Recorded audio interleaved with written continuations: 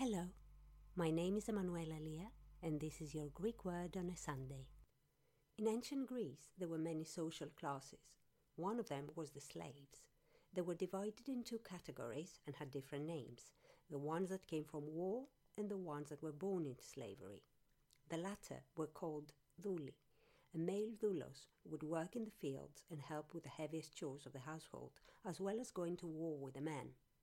A female slave was called the doula, and she would be taking care of the household, attend to the females of the house, and help them during labor.